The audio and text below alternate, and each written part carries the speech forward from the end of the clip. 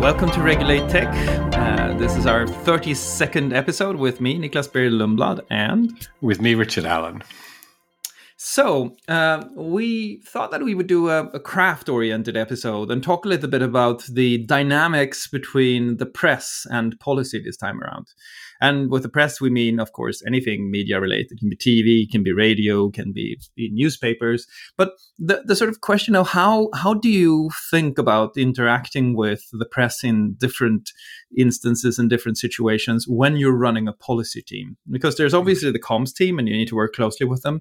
But as a policy team, you will get dragged into a quite specific set of press events. And so why don't we start with just talking a little bit about the logic of the press cycle? How does this typically happen? And is it different from country to country? Are there some countries where the press cycle is more dominant than others? Yeah, I think it does vary from country to country. And you're right. I mean, some companies will not find the press is such a big deal. And I think we need to start by sort of looking at what the press's motivation is. And the press, everyone has sort of two motivations. People who work in tech companies, they want to make money, but they also are building a product they think the world loves. Politicians want to win votes, but they also believe that they're acting in the public interest to do good for the world. And the press, similarly, they want to sell newspapers or get eyeballs on their TV shows, but they also, I think, genuinely believe they have a mission to kind of shine a light on what's going on in the world, and particularly where things are going badly. And there's no doubt, that if you're in a big name tech company and there's something that's gone wrong, so it's not to take away from that, they're not manufacturing this, but, the headline of Google screws up or TikTok screws up or Facebook screws up is going to generate a lot of interest because so many people use these services. And so part of the cycle is that, the press are very actively looking for stories, both to fulfill their core mission because they believe it's important that you do shed a light on these big companies, but also crucially because they're going to get a lot of attention and interest when they publish stories around particularly these big name companies. And there's an interesting schizophrenia there. A colleague of mine, Peter Baramos, pointed out that on page 1, tech companies tend to be horrible, but on page 14 you can get 10 tips on how to better use your Gmail or how to get your Facebook groups working. And so, what do we make of that schizophrenia as we sort of look at the motivations you just spoke about? I mean, I think that the press I always feel, is finely tuned. Where it's successful is because it's finely tuned to the public. To public opinion. And I also think public opinion around tech companies is often best described as a love-hate relationship. They love the products and services that they're being offered, and yet they'll also hate the companies at times for a whole host of different reasons. And so that's why you'll get both stories. The bit of you that loves these companies actually does want the top tips on how to use it, and actually wants often it'll be the sort of more photogenic stuff, like Instagram would be a classic service, or TikTok, the funny little TikTok clip or the glamorous Instagram photo that makes its way into the press, and they'll put that in their story, and they'll get fabulous attention for a story that's entirely derived from one of these services. So that's the love bit. And then the hate bit is, well, when they do things that annoy people, and that could be things like taking down their content where they feel it's inappropriate, or leaving content up that is awful, then you put a story about that out, and everybody can sort of get around that and go, God damn it, those companies are really, really bad at doing X or Y. And so that's, I think, where the press is sitting, is they want to feed the love and the hate because people are going to read both of them. Right. And so getting back to the press cycle, you spoke about the motivations of the different parties involved. And how does the press cycle start? When you're in your office and someone comes in with a newspaper or with a clip or a radio, what is the sort of first indication that you as a policy person need to engage with the press? Give us an example. So it'll be a mix. So sometimes it will be a sort of genuine citizen coming in off the street to a media outlet and saying, look, I posted photos of myself breastfeeding. This is a real one from Facebook, and Facebook took them down. It's outrageous. Why are they taking down photos of breastfeeding? And so there, in a sense, the press are being reactive, but they smell a good story, and the company's sort of being reactive. And that will become a policy issue very quickly because it's about, are the companies oppressing women? Are they discriminating against women when they take down photos of breastfeeding? So it's a policy story, but come from a regular citizen. We need to sort of dig into that a little bit, because there's a regular sitting coming into the editor or the journalist and saying this. And what the journalist does then that really triggers the policy department is that they will go to a politician and ask, what do you think about this? Right? That's sort of right. a core part of this, right? Yeah, it will spin up. And as I've talked about, there's a cycle of outrage. It spins up into outrage. And when it's really whirring, this cycle of outrage, and you can imagine like a sort of spin dryer going here, you've got, politicians feeding the media, feeding regulators, feeding politicians, and they'll all feed each other. So and at the heart of it, as I say, not to dismiss it, there may be a genuine issue that people have raised. They're raising it with their politicians as constituents. They're raising it with the media in their campaigning capacity, and they're raising it with regulators because they think there should be some kind of legal sanction against the companies for it. But that all spins up. So it can originate from all different sources. And actually, each of those bodies as well can be the originator. So there's the citizen. The politician often originates the story. And they will, the classic, the letter to Mark Zuckerberg in the case of Facebook, or used to be the letter to Larry and Sergey in the case of Google in the old days, and so on. So they would write their letters to the CEOs. They press release the letter. And then, that's the initiation of the story. And again, there may be down the line some constituents that have come to them, but it's really the story is owned and driven by a politician who takes it to the media. Then, of course, it's very much a policy story. Sometimes it's a regulator, and the regulator decides to launch legal action against a company, and so it comes from them. A classic would be like a competition authority saying, we're now going to investigate so-and-so. And again, maybe based on complaints they've received in private, but the competition authority now is driving the story, and everyone else will pile in. And then sometimes it's the media themselves, through their investigative journalism, who are actively going out and looking at something, again, maybe because citizens have come to them, but there'll be a period where the media themselves are investigating what's happening with a company. And then the first you hear about it is when they come to you and say, classic for social media would be, we've been looking at your service and we've got 50 instances of horrible hate speech here. What are you going to do about it? And so there is the media themselves have gone out and sort of harvested the information that leads to the bad story. And then, as you say, they'll invite the politicians in and maybe send it to the regulator, and it'll all spin up with everybody. And I think this sort of dramatic structure is so important, because even if it's a citizen comes in and the tension is then set up with the regulator who has asked about this, and then the journalist asks the regulator or the politician, what are you going to do about this? And then suddenly that sets up the next step. It's never a story. It's always a set of stories, right? There's always this sort of narrative arc through whatever happens in the press cycle, right? That's right. And this is where politicians are very familiar with it. So they have the classic sort of rules in politics, which are never rules because they're broken all the time. But there is a sort of a general view that when there's a scandal in politics, this will typically be a scandal about a politician. That, if the story's still running after 48 hours, the politician's going to have to go. And that's, a real recognition that, yes, there'll be some kind of scandal, a politician has done X. Once that goes public, it's kind of an open invitation for everybody else who's got some problem with that politician to come forward, and there'll be a whole series of follow-on stories. And if they're still going after 48 hours, that's a serious problem. Well, in a similar way with a company, they're longer cycles, but there is still the sort of notion that once the story is kicked off, it's an open invitation for everyone else to jump in. If there is more and it runs and runs, something has to happen. And unlike with politicians, typically it's not a resigning matter, but it may be that the company has to announce that they're changing a policy or doing something differently in order to try and close down the press cycle. Yeah, and this is where if we're giving tips and tricks, I think one of the things that an experienced policy person will sort of teach you is that you should worry about the day 3 story. The day 1 story, it never runs unless, if it's a big story, it never runs unless the journalist has a day 3 story in mind. And it's sort of that building up towards the day 3 story that you need to think through. And this is where policy and PR may be slightly misaligned, because PR wants to come out and kill the story.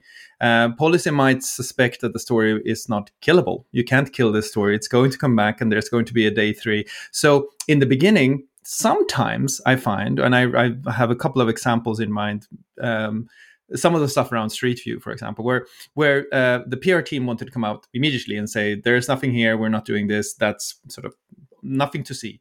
Whereas the policy team was like, well, this is such a complex system and a complex service. We need to go away and think about exactly what it is that's happening and look at our own things before we reply. And how do you deal with that tension between wanting to kill the story and being aware that there's probably more lurking in the sort of dramatic structure of the thing? Yeah, you put your finger on something really challenging. And there are so many instances I can remember where, at the end of day 1, people are very satisfied going, yeah, that's the story over. We answered it, and then days, maybe weeks, maybe months later, you're still fighting it and maybe regretting some of the things you said on day 1. And a classic example of that would be the Cambridge Analytica cycle that Facebook went through. Although we most of the public attention was after there'd been some investigative journalism, there'd been some whistleblowing, and there's a big story that ran through the Guardian. That actually was the second cycle, and there had been coverage of Cambridge Analytica and Facebook months before that, which had been one of those one-day cycles, and it sort of happened, and there'd been a response, and it kind of died down again, and then it lurked and then came back, and wow, how many months did that go on? So I think your lessons there are, one, yes, if something is really substantive, trust your instincts, and actually some of the stuff that has now been leaked around Cambridge Analytica shows that there were people commenting when that first round of stories happened, going, "Oh, this is." I think they use adjectives like sketchy. There's stuff going on here that's really, challenging. Trust your instincts that if there's something difficult going on, it's probably not going to go away, and you should really pay attention. Even if the stories die down on day 1, they're going to come back at some point. So that's lesson 1. I think lesson 2 is as well, be really, really careful. And this is a hard one, actually. You've got to be careful what you say on day 1. If you haven't got all of the facts, and that's often the case, you're responding as a company without full view of what's going on. So be really careful what you're saying on day 1, because the day 4 story may be somebody pulling apart and being able to prove that the thing you said on day 1 was wrong. And you're generating the story momentum, right? Yeah, exactly right. The story is, we approached company X, and now we've got a document, which the journalist may have had all along, which proves that company X lied when they responded to our day 1 story. And so, but that sets up this horrible dilemma that I'm sure you've been in as well, which is, your comms people are saying, look, we've got to say something. When we say nothing, the dreaded, we asked them for comment and they declined is terrible. So you're looking terrible because you're not commenting, but you don't know actually the full picture, and you're scrambling to find out the full picture as quickly as you can in order to be able to respond. One very, very specific tip on this, which I think we did get to develop over time, is look, when you've got a story that you think is going to run, have a meeting of a core group of people who do understand what's going on and can sort of try and get that information you need. Have it every single day, first thing in the morning. Yeah. Even if you think there's nothing new, just have it because things are going to happen, and you've got to find a way where you're keeping the pressure on, because the risk is you day 1 the thing blows up, you go, oh, we really must find out the data on X, which is something they've raised. Story dies down on day 2, so you forget to go and find the data on X, and the person who was tasked with it falls off their list. Actually, no, you're going to need the data on X. So have your daily meeting at which you go, have we got the data on X yet? Have we got the data on X yet? because the chances are you're going to need it at some point. And you need to overreact, because overreacting is far better than underreacting in these cases, and making sure that you have all of the data, as you say. And the other tip and trick is sort of early on here is that you will ask, or your comms folks will help you ask the journalist for all the data. What are the videos you have, or where did you hear this, or what are your sources, right? And a journalist will often just blankly refuse to share those. Right. And I think one thing that you can learn from that is that if they are not sharing, then they have much more than you think. Then what they've shown you is the absolute minimum, because that's sort of how they play their game, and they play it really well. So they show you the absolute minimum in order to then go on and sort of have that day 3 and day 4 story in there. And if you want to get this right, there's another thing that you have to get right at the beginning, and that is not putting forward the wrong spokesperson. Because typically in multinational tech companies, for example, a journalist will head off and sort of try to find out who is the highest honcho for Facebook or Google in this country, and go to the country manager. And the country manager will feel an urge to respond, and perhaps even, be put forward as a spokesperson, because it's great to have a local voice. But at some point that this is not a local issue. It's not going to be solved in the country. And so that person can then be put under tremendous pressure by the media in the country. And so picking your spokesperson in the beginning, how do you think about that? What's your preferred method of sort of finding someone who can speak in a sustained voice on this stuff? I mean, I think this is hard in the sense that there are, I think, very few people in companies generally who both have the skill set and the time to do this, and these are both limitations. So the skill set is to I was going to say appear human. I mean, that's the primary skill set, is not to be the corporate talking head, and that's really challenging sometimes. To be sufficiently empathetic and human, and that's what most people want. Actually, if you do media training and people have done that, they'll know that most of the signals that people take from somebody when they see an interview, it's about how the person came across, not necessarily the detail of the words they were saying. Right. And so somebody who comes across as kind of chippy and defensive and corporate is going to leave a terrible impression, even if they said all the right things. So it's a performance, and I don't mean that it's not cynical. Again, we can keep around it. It's not cynical to say that, but you're representing the company. To be able to perform well when you do that is critical, in the same way as it is on the political side. There are people who can present well as politicians. Same in the media. Actually, there are people who are very good on TV or radio, but not every journalist is good on TV and radio. There's lots of others who do the backroom work. So the person who's got the skills critical. That's the thing. And I think you'll end up with a very small pool, and usually you know them, and they're the same people. There will be a small group of people that you feel confident to go out there and present well. Then the time thing is so difficult. I mean, to do this properly takes hours and hours and hours and hours of someone's time. And you mentioned, country managers, for example. They're typically people whose diaries may be blocked out for like 3 to 6 months ahead. They're scheduled every day. They've got all critical meetings with key clients and things like that. It's not a question of like, well, let's just sort of pop out and do a 10-minute interview between 2 meetings. There's going to be hours of preparation. And so, again, that tends also to be a limiting factor. Who has the time to do the preparation properly so that when they appear, it doesn't go horribly wrong? So those are really the criteria: skills and time.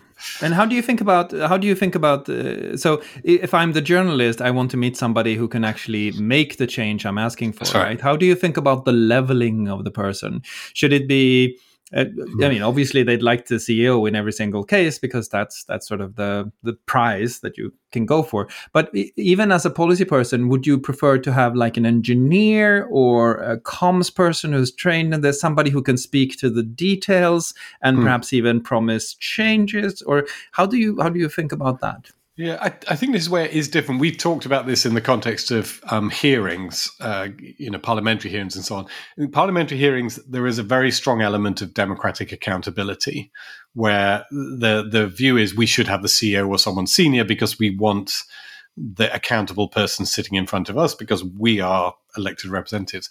I actually don't think that applies to the media. I think the media know that actually doesn't apply for them. They're not holding you accountable in the same way. The sort of more stately institutions, the BBC and so on, may feel that they sometimes are there, but I think most of them accept that no, they're trying to get the facts for the story. They're not the body that actually has a right to demand that CEOs come in front of them, as long as they've got somebody who can explain what's going on. So the reality is, the vast majority of queries from media are actually dealt with by comms people inside companies. I mean, the vast majority by a long way. And thank God for those comms people. They do. and they'll come to you and they'll mediate with the media. So they'll come to you and they'll say, we've had this query, policy people, if it's a policy issue, what should we say? And then it'll go out as a spokesperson, sometimes name, sometimes, if you mentioned our country's different. Really interestingly, there'll be some countries where the media culture is, it can come from a spokesperson. And there'll be some countries where the media culture is that, no, they must have a named individual or they won't publish it. There'll be some countries where the comms person can ring up, talk it through with the journalist, what they call off the record, and then give them a quote. There'll be other countries, I think Nordics famously, I know, do this, where everything you say to the journalist can be quoted and there's no way that they're going to have a conversation where it's sort of off the record.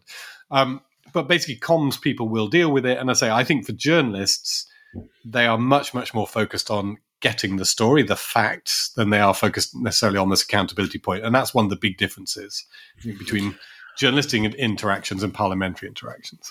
And it also depends on what stage you are in the press cycle. In the beginning, I think having somebody who's a spokesperson or somebody who's not necessarily connected is really, really good. But when you're getting far enough into a press cycle and things are really complicated, it can be helpful to wheel someone out who has sort of a different title. It can be a more senior title or a more technical title or something like that. Because at that point, who you present can be a way for you to respond, can't it?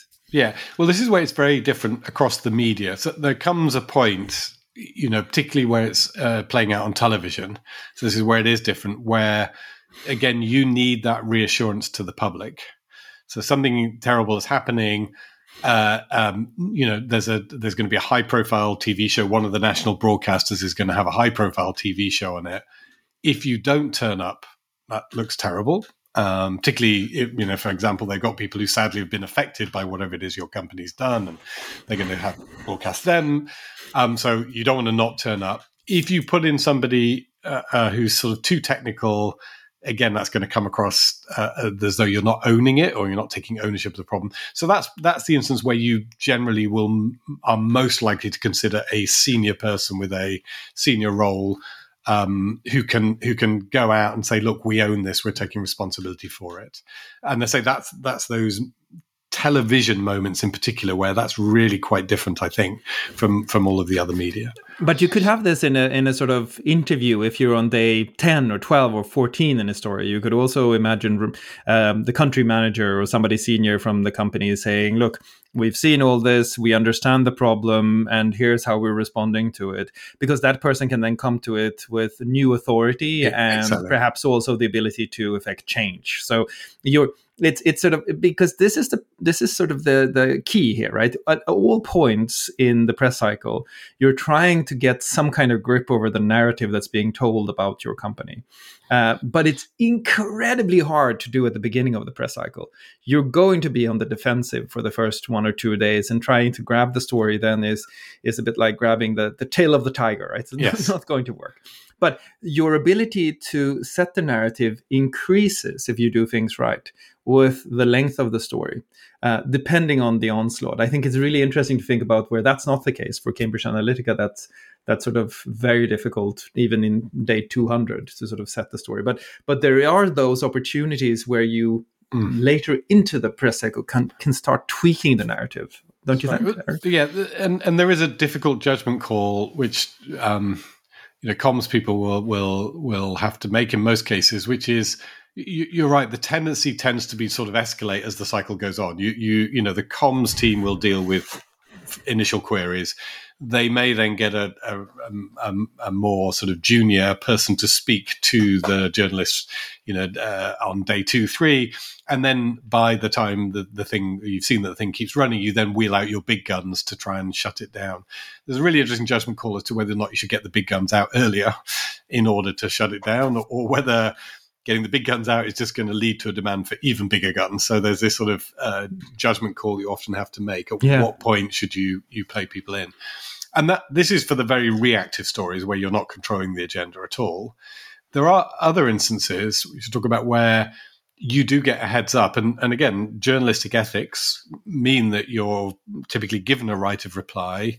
You're right, you may not be given all of the information up front, but in some cases you're given quite a lot and you're invited to be part of the story. And then you have to make a judgment. This would be particularly true when it's a longer form, like a TV documentary or a radio show, where they've got all their material ready and they're interviewing a whole bunch of people about something.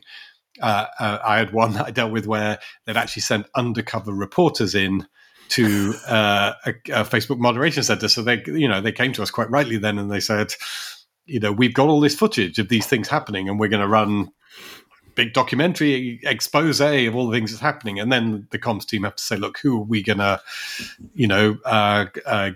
offer to them to interview to tell our side of the story in the documentary. And I got the short straw, but, and that's an hour where some of the material, some they're trying to sort of spring on you in the middle of the interview, which is fine. That's their prerogative.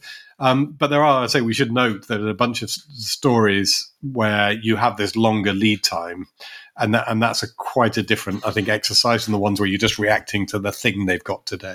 And it's such a good point because it also raises something else that I think is really important from a policy perspective, and that is we have now talked about the depth of the story, how it unfolds over time, and the different steps from initiation over to the question of whether or not you can kill it, to at what point you try to put forward a sort of alternative narrative to the narrative being told initially, and that's the depth of the story. But the story then spreads across different kinds of sources, right?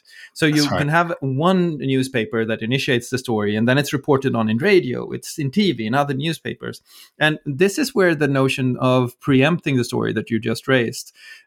You have the facts.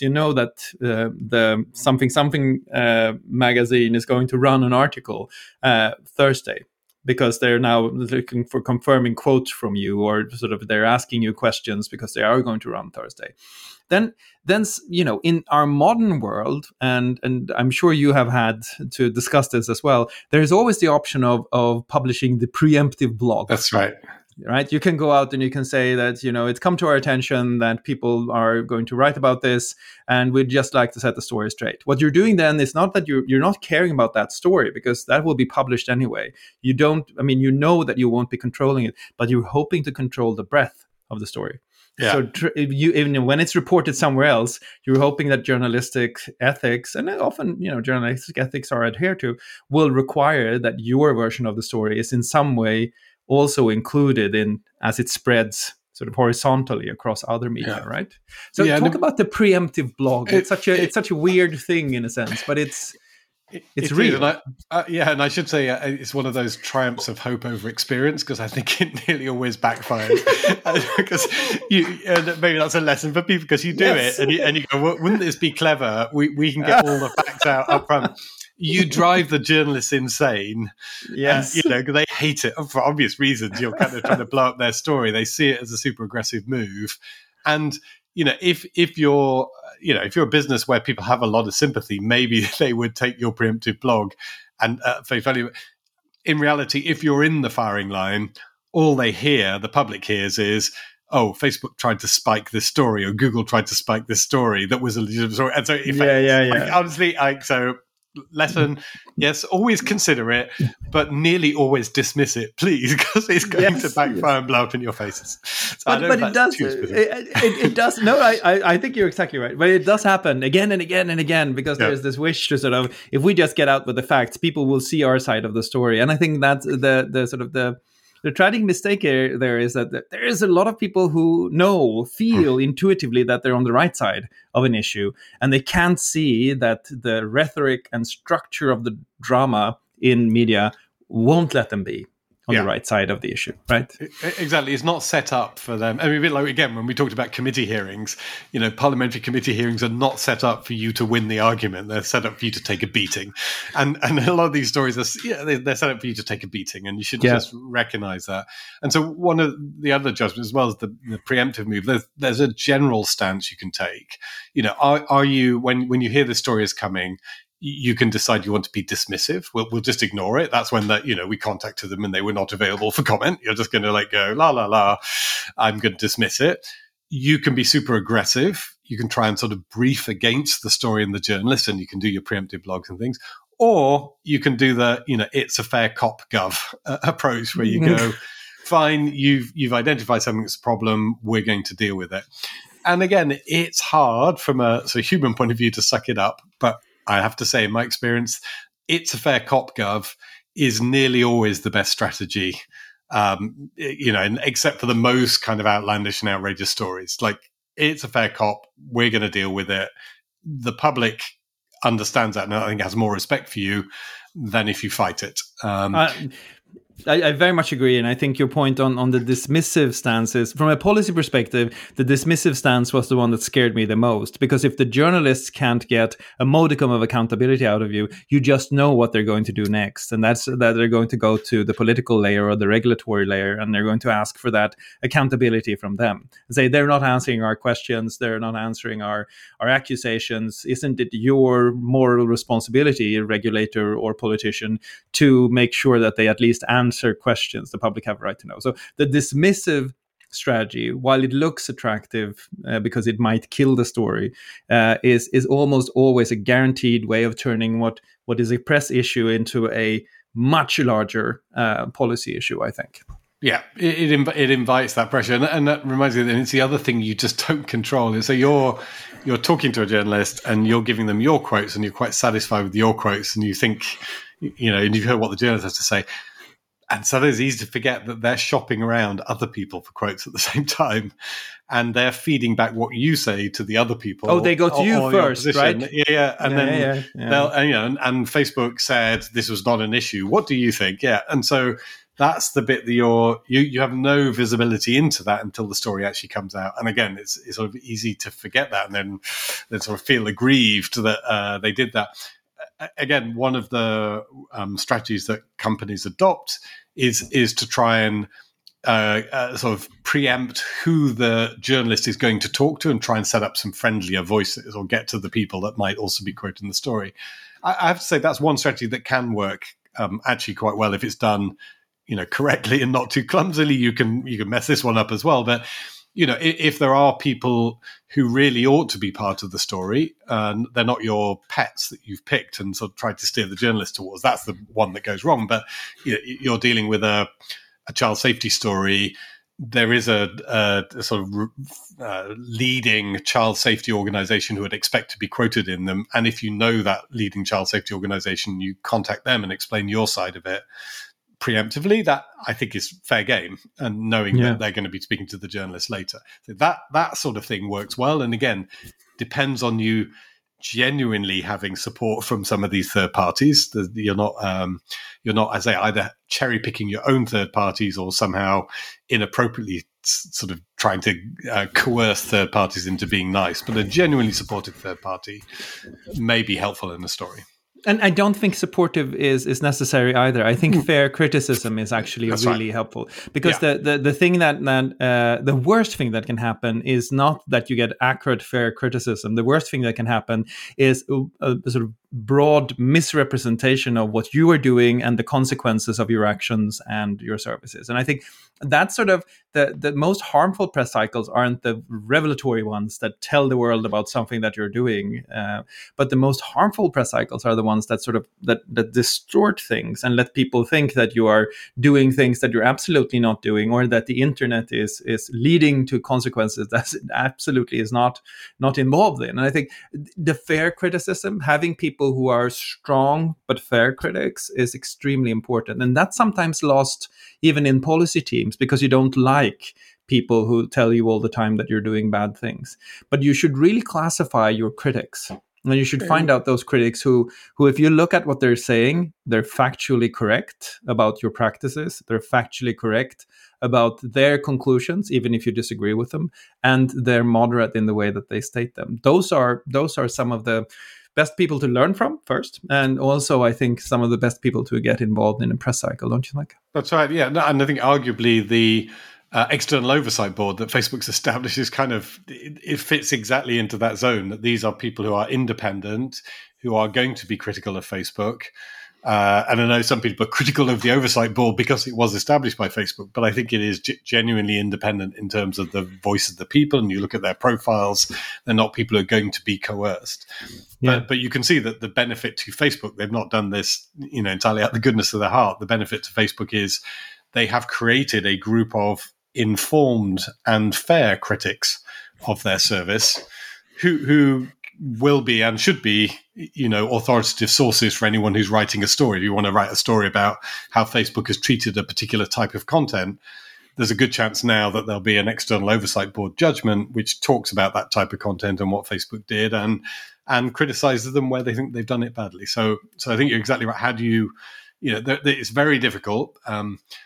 If the company sets something up, unless they're super careful, there'll be a tendency to say it's just a creature of the company. It will be dismissed. Yeah. It'll get dismissed. Companies do. We've been there. They do try and create these friendly fire organizations. That's nearly always found out, and loses its value. And companies maybe don't spend enough time with identifying those people who will be critical but will be fair in their criticism. Because the tendency is to, for all of us, we sort of gather round and throw up the defenses when people criticize us, and again you may blow it because somebody gives you fair criticism, and then your instinct is to attack back at them, and now there's no trust between you and them, and so you've lost the ability to have a good dialogue with them, and that would be a mistake. That would be something I would urge people to avoid is creating the barriers between you and people who are maybe fierce but fair critics. Yeah. And this is a difference between the PR and policy objectives in a sense, right? Because the PR objectives is to make the company look good and sort of weather the press cycle and get through it. Whereas as a policy team, you're actually quite happy to have a set of fair critics out there who are constantly criticizing you in a sustained way, but from an informed basis, to your point, being informed critics. And even if you don't like what they're saying, you prefer it a lot over what people are saying who are uninformed critics who are merely in it to boost their own names or to sort of use the brand as a leverage point for their own commentary careers. And so I think that there's a little bit of tension there between what the different functions in a company want to accomplish. And I would urge people who work with policy to embrace the fair critics and try to make sure to boost them, make sure that those are the people we point to if there is indeed criticism or a bad press cycle. I think there is great value in that. Yeah, and that judgment of where somebody sits, I think, is quite challenging at times. Is the person? But are they going to be? Are they looking to be reasonable, or are they simply looking to criticize? And sometimes you can get that wrong, and you form a relationship with somebody, but they're just going to end up sort of slamming you anyway. They're not listening to what you have to say because it doesn't kind of suit their agenda. And I've certainly had experience. Or you get them at the wrong point in the funding cycle. Yeah. I mean, there are so many things that can go wrong. So it's really hard, to your point. Yeah. Now, we're back in the press cycle. We just talked about the preemptive blog, but now let's talk about generally how a company responds, because we have a story, we have somebody who originated it, we have a set of questions from a journalist coming in through the comms department, and it's a policy issue, so the policy department has been involved, and now there's like this question: should we call back to the journalist? Let's say what we want to say to them, but as little as possible. Then we have the opportunity to tweet, to put something up on our Facebook page, to write a blog on our own, not to preempt the story. But the question of how you design your response strategy now comes up. Is your response strategy, are you going to bring all of your response onto the stage of the media you're working with? Or are you going to try to build your own stage for responding? How again, what do you think is most, because there the equation looks slightly different on hope and experience, right? Yeah, I mean, again, I think if done well, the idea that you invest time, and we often don't do enough of this, but investing time in speaking to potential critics and other stakeholders, I think is actually a very valuable investment. And as I said, I think there's a tendency sometimes you're spending so much time just dealing with the press fallout that you don't think to spend the time talking to other key interested parties. So they're just interpreting the story through the press. They're not getting your side of the story. Again, has to be done very carefully, because if you're too clumsy about it, it's like you're briefing. Either the tone is wrong, you're briefing against the press. So I think if you're going to do this, it works again much better if you're saying, look, that story, it's a fair cop that they found something, but it's not quite as you thought it, or you might think it is, and here's some other facts that you need, versus, I'm going to go around the back and brief you that press story is rubbish. So that can be done wrong if the tone is wrong, or if you go to the wrong people. Because sometimes you go to people and then the next bit of the press cycle is, you'll never guess what. That press story came out and Facebook came on really heavy to me trying to trash the story. And it's somebody who, you really shouldn't have gone and done it. And again, we've seen lots of instances of that. And then you've just created another rod for people to beat you with. So do it, but do it, smartly. And also do it with sort of keeping your audiences in mind. Because one of the things that I learned, I think quite late, but I sort of got that when you're responding to a press story, you're responding to the press. Yes, you're also responding to politicians, which is slightly different, right? You can arm friendly politicians with arguments if you write your own blog, so that people who are predisposed to believe in what you're saying at least know what your defense looks like and can pick up bits and pieces of it if they find it credible. But then you're also at some level speaking to all of your users. So you might publish this preemptive blog or a blog that responds to a press story, and you can say you're not winning the press cycle with that. And the person who publishes might say, that's not what I'm trying to do.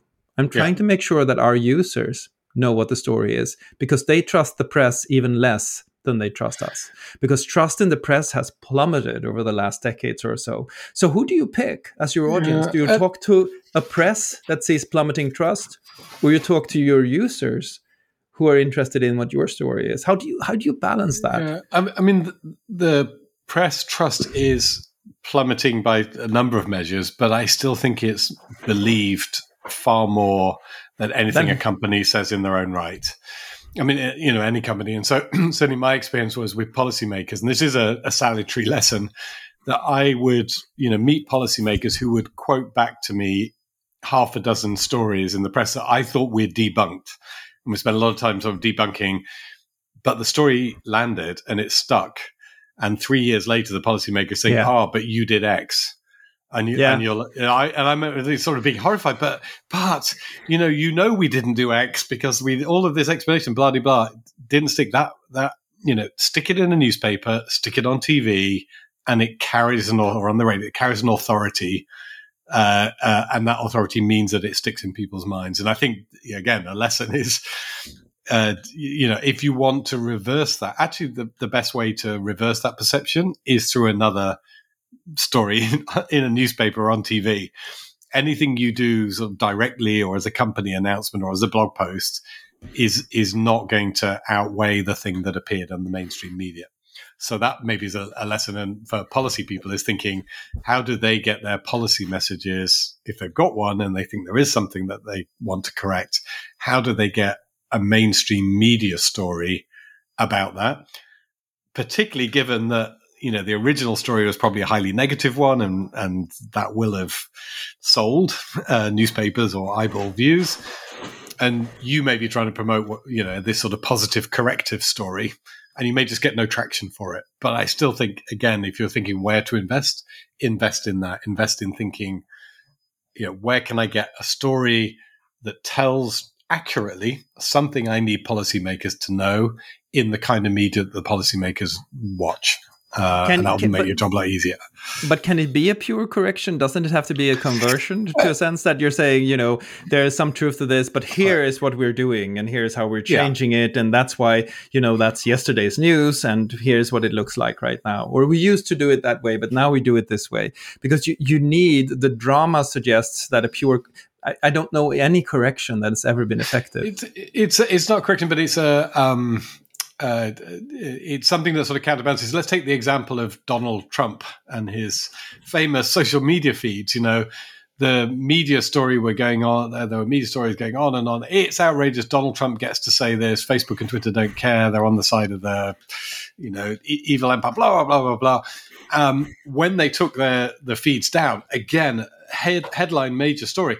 Now, of course, they get criticized for censoring too much and blah, blah, blah. But it's left people in no doubt. The people that, hated those companies for being tolerant of Trump, they know that the companies are not tolerant of Trump. So they've got a different picture of the reality of it. Now, if that had all been sort of quietly done, it wouldn't be the same. So that's an example. And other examples in the UK where, again, the similar vein, the Facebook was accused of being a platform for far-right people. Some of the most prominent, they were from a group called Britain First, ended up being taken down.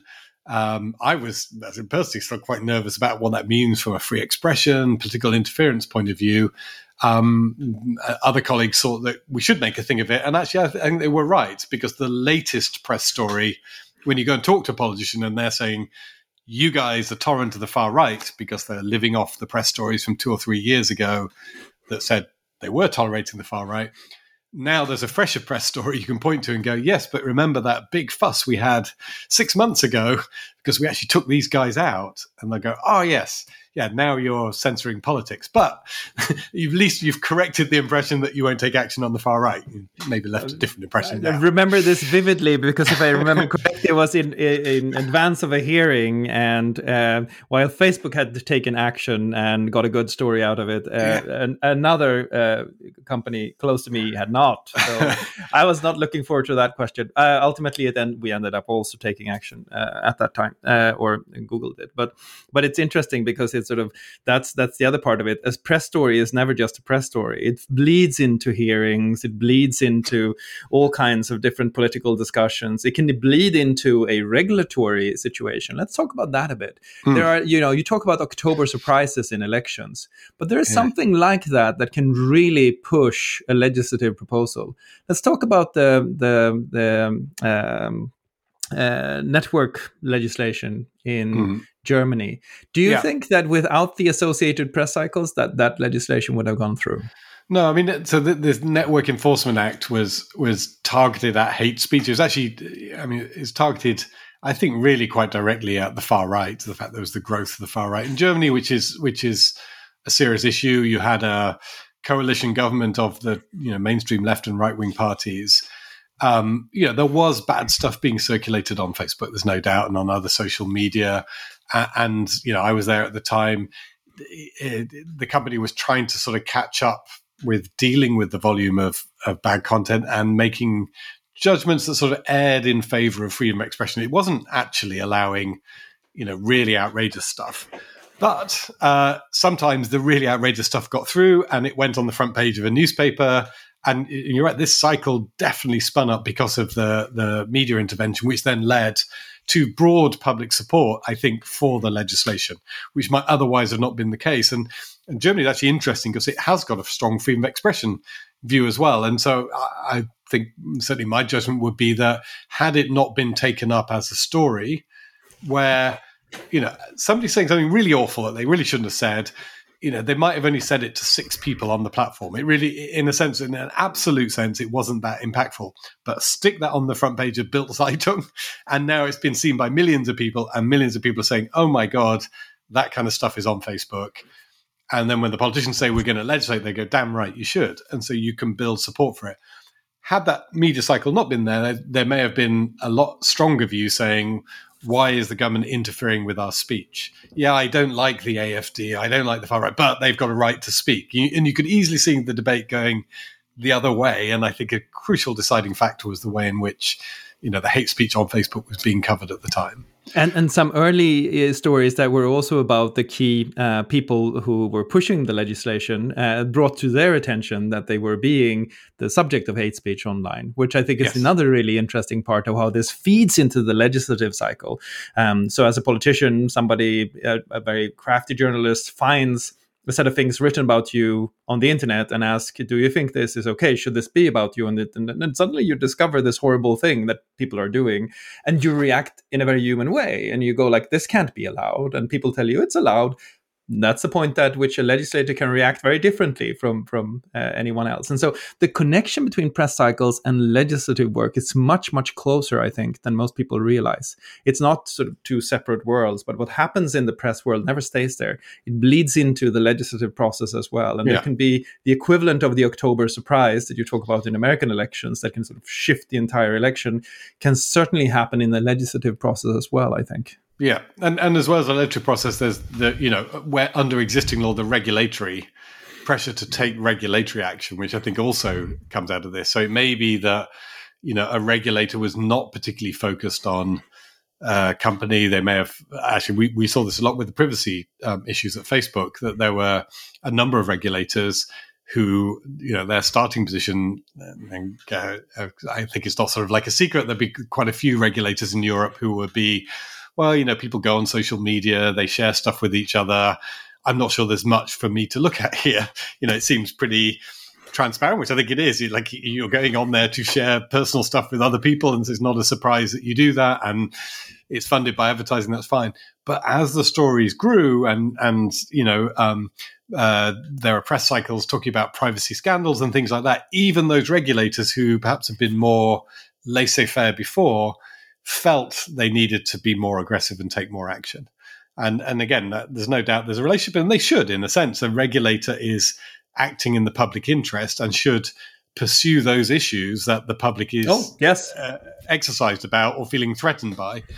And the press is one way of learning what the public feels threatened by or exercised about. But this is the so if you're running a policy team, though, your job is to think about the press cycle not as a press cycle that has a beginning and an end, but the long shadow of that press cycle into the legislative work. So another example of this that is really interesting from a press cycle perspective are the different tax stories that started coming out quite early on. Is big tech paying its fair share of tax? And I remember seeing these stories in the beginning, and I was thinking that they almost had like a seasonal character. It would be, reported revenues and taxes, and they were too small for what the journalists thought was equitable. So they wrote a story about it. There was outrage for 4 days, and that's it. And those 4 days were the outrage days, and then the story went away. What I think almost every single person underestimated was two different things. The amplitude of that seasonal story increased every year. You got a little bit louder. And the long shadow of 2 or 3 such stories led to the inescapable conclusion that the tax system was not working for the digital companies, and something needed to be done. And so I think that whole discussion we're now having in the G20, for example, was inspired and informed to a very large degree by those accumulated press cycles that cast a long shadow into the policy debate. And I'm not passing judgment on whether that's right or wrong. It's just interesting to see the causal chain, I think, the model there. I mean, it's reminded me, and I'm sure you're in these discussions where, this is one way you control the cycle because it's your company's results that you're going to put out there. So you've got the data before the journalists. And I remember you must have these conversations, you're sitting there and they're like, when we put these numbers out, which we have to by law, is there a way we can get them to land positively? And you kick it round and no. It's like, and you had one year where you had like $4,000 in tax or something, or pounds in tax, and we had a similar. And I just remember, there's we could throw this into a helicopter and it wouldn't spin. I'm sorry, it just won't work. There are limits, but that does remind me of the other thing, which those stories exemplify. And to your point, Nicklas, is that stories also become cumulative. And so it's no longer a case of we're just going to report the Google tax results, the Amazon ones.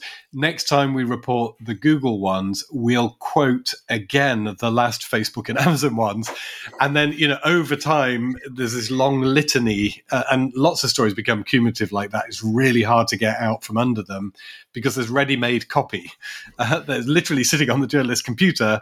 they can, often a little pop-up box in. So here's the story about Google, and here's the pop-up box saying how terrible Amazon is on the same issue. And so yes, it sort of spreads and grows over time as a story. And this is such an important point. I'm very happy you raised it, because I think this is something that you also have to realize when you're looking at this with your sort of company policy eyes. It's never a good thing to make the story about another company, because when it ultimately becomes about a story about your company, all of those other company stories come back and haunt you. The cumulative compounded story is always an industry story. And your entire industry is going to be a part of it. It is very unlikely that you're going to be able to throw somebody else under the bus and come out of smelling of roses. That's probably not going to happen. And the cumulative effect, I think, is also the one where if you're too sanguine about the fact that our users love us, though politicians seem to have an issue with us, which is a recurring sort of thought I think many people have who work in tech companies, that, it seems as if our services are doing quite well and people are not signing off in large numbers. I think you're underestimating the cumulative effect of those stories over time, because they can put a dent in your reputation. And there are new reputation numbers out now that I think shows some of this. When you look at across the tech companies, where the cumulative stories about Facebook they've been hitting Facebook hard for a very extended time, and you see a drop in the reputation numbers that is I think hard to explain by any other mental model that we have applicable for us. That's right. And from the policy team's point of view, the risk that creates, almost just as we described with the Network Enforcement Act in Germany, is that whatever the politicians sort of come up with as a legislative response, you're not going to have anybody on your side to try and push back. And that's what we found, that, we tried to sort of activate the freedom of expression community, but no, it's like everyone's read the stories, and so you don't even get support from the people who would normally sympathize with you. And again, we can look at the tax issue. That cumulative effect means that, governments can come up with proposals that completely break, tax norms and are actually really bad from a sort of technical point of view, but the public will still support them. And when you try and explain this, no one's going to listen to you. And so that, right, I think, is the real risk from a policy point of view of letting this go. And it will give the politicians basically carte blanche to write any kind of legislation they like, and you're not going to have any ability to push back. It's almost like the generic nature of something has to be done increases with every story you will sort of pile on. At the end, it's really literally anything has to be done, that you get away with a lot of things. I like that point. I think you're absolutely right. Now, before we sort of leave this subject of press stories and how they tie into policy, there's an interesting phenomenon the last couple of years that wasn't there when you and I started, I think, and that is that one thing that now originates a lot of these stories are leaks. Yes, from the companies themselves. And how do you think, from a policy perspective, about the leak challenge? Yeah. So I mean, as a phenomenon, I think it happens when companies get bigger and less happy. And it's a little bit sort of, again, iterative in the sense that the more that a company is criticized, the worse morale will get within the company, and the more there are likely to be people who accept the external criticism, who go to take the classic phrase, we are the bad guys. And so when you've got people who are thinking that maybe we are the bad guys, one of the ways as a personal individual you'll correct that is to say, well, look, if I put some documents out in the public domain, I can try and redress the balance. I happen to think that's personally that I'm not particularly enamored by that, except in, quite sort of specific circumstances. Whistleblowing is really important. And so defend the right to whistleblow. But a lot of this leaking is not necessarily whistleblowing. It's more tittle-tattle in the sense of internal discussions that people have within the company where people say things that perhaps thoughtless or inappropriate. That's, not necessarily telling you that there's a fundamental, breach of human rights being committed by the company. It's telling you that people in the company talk crap. And so I think we need to distinguish, what's happening there, but people are inclined to do it. They are putting the documents out in the public domain.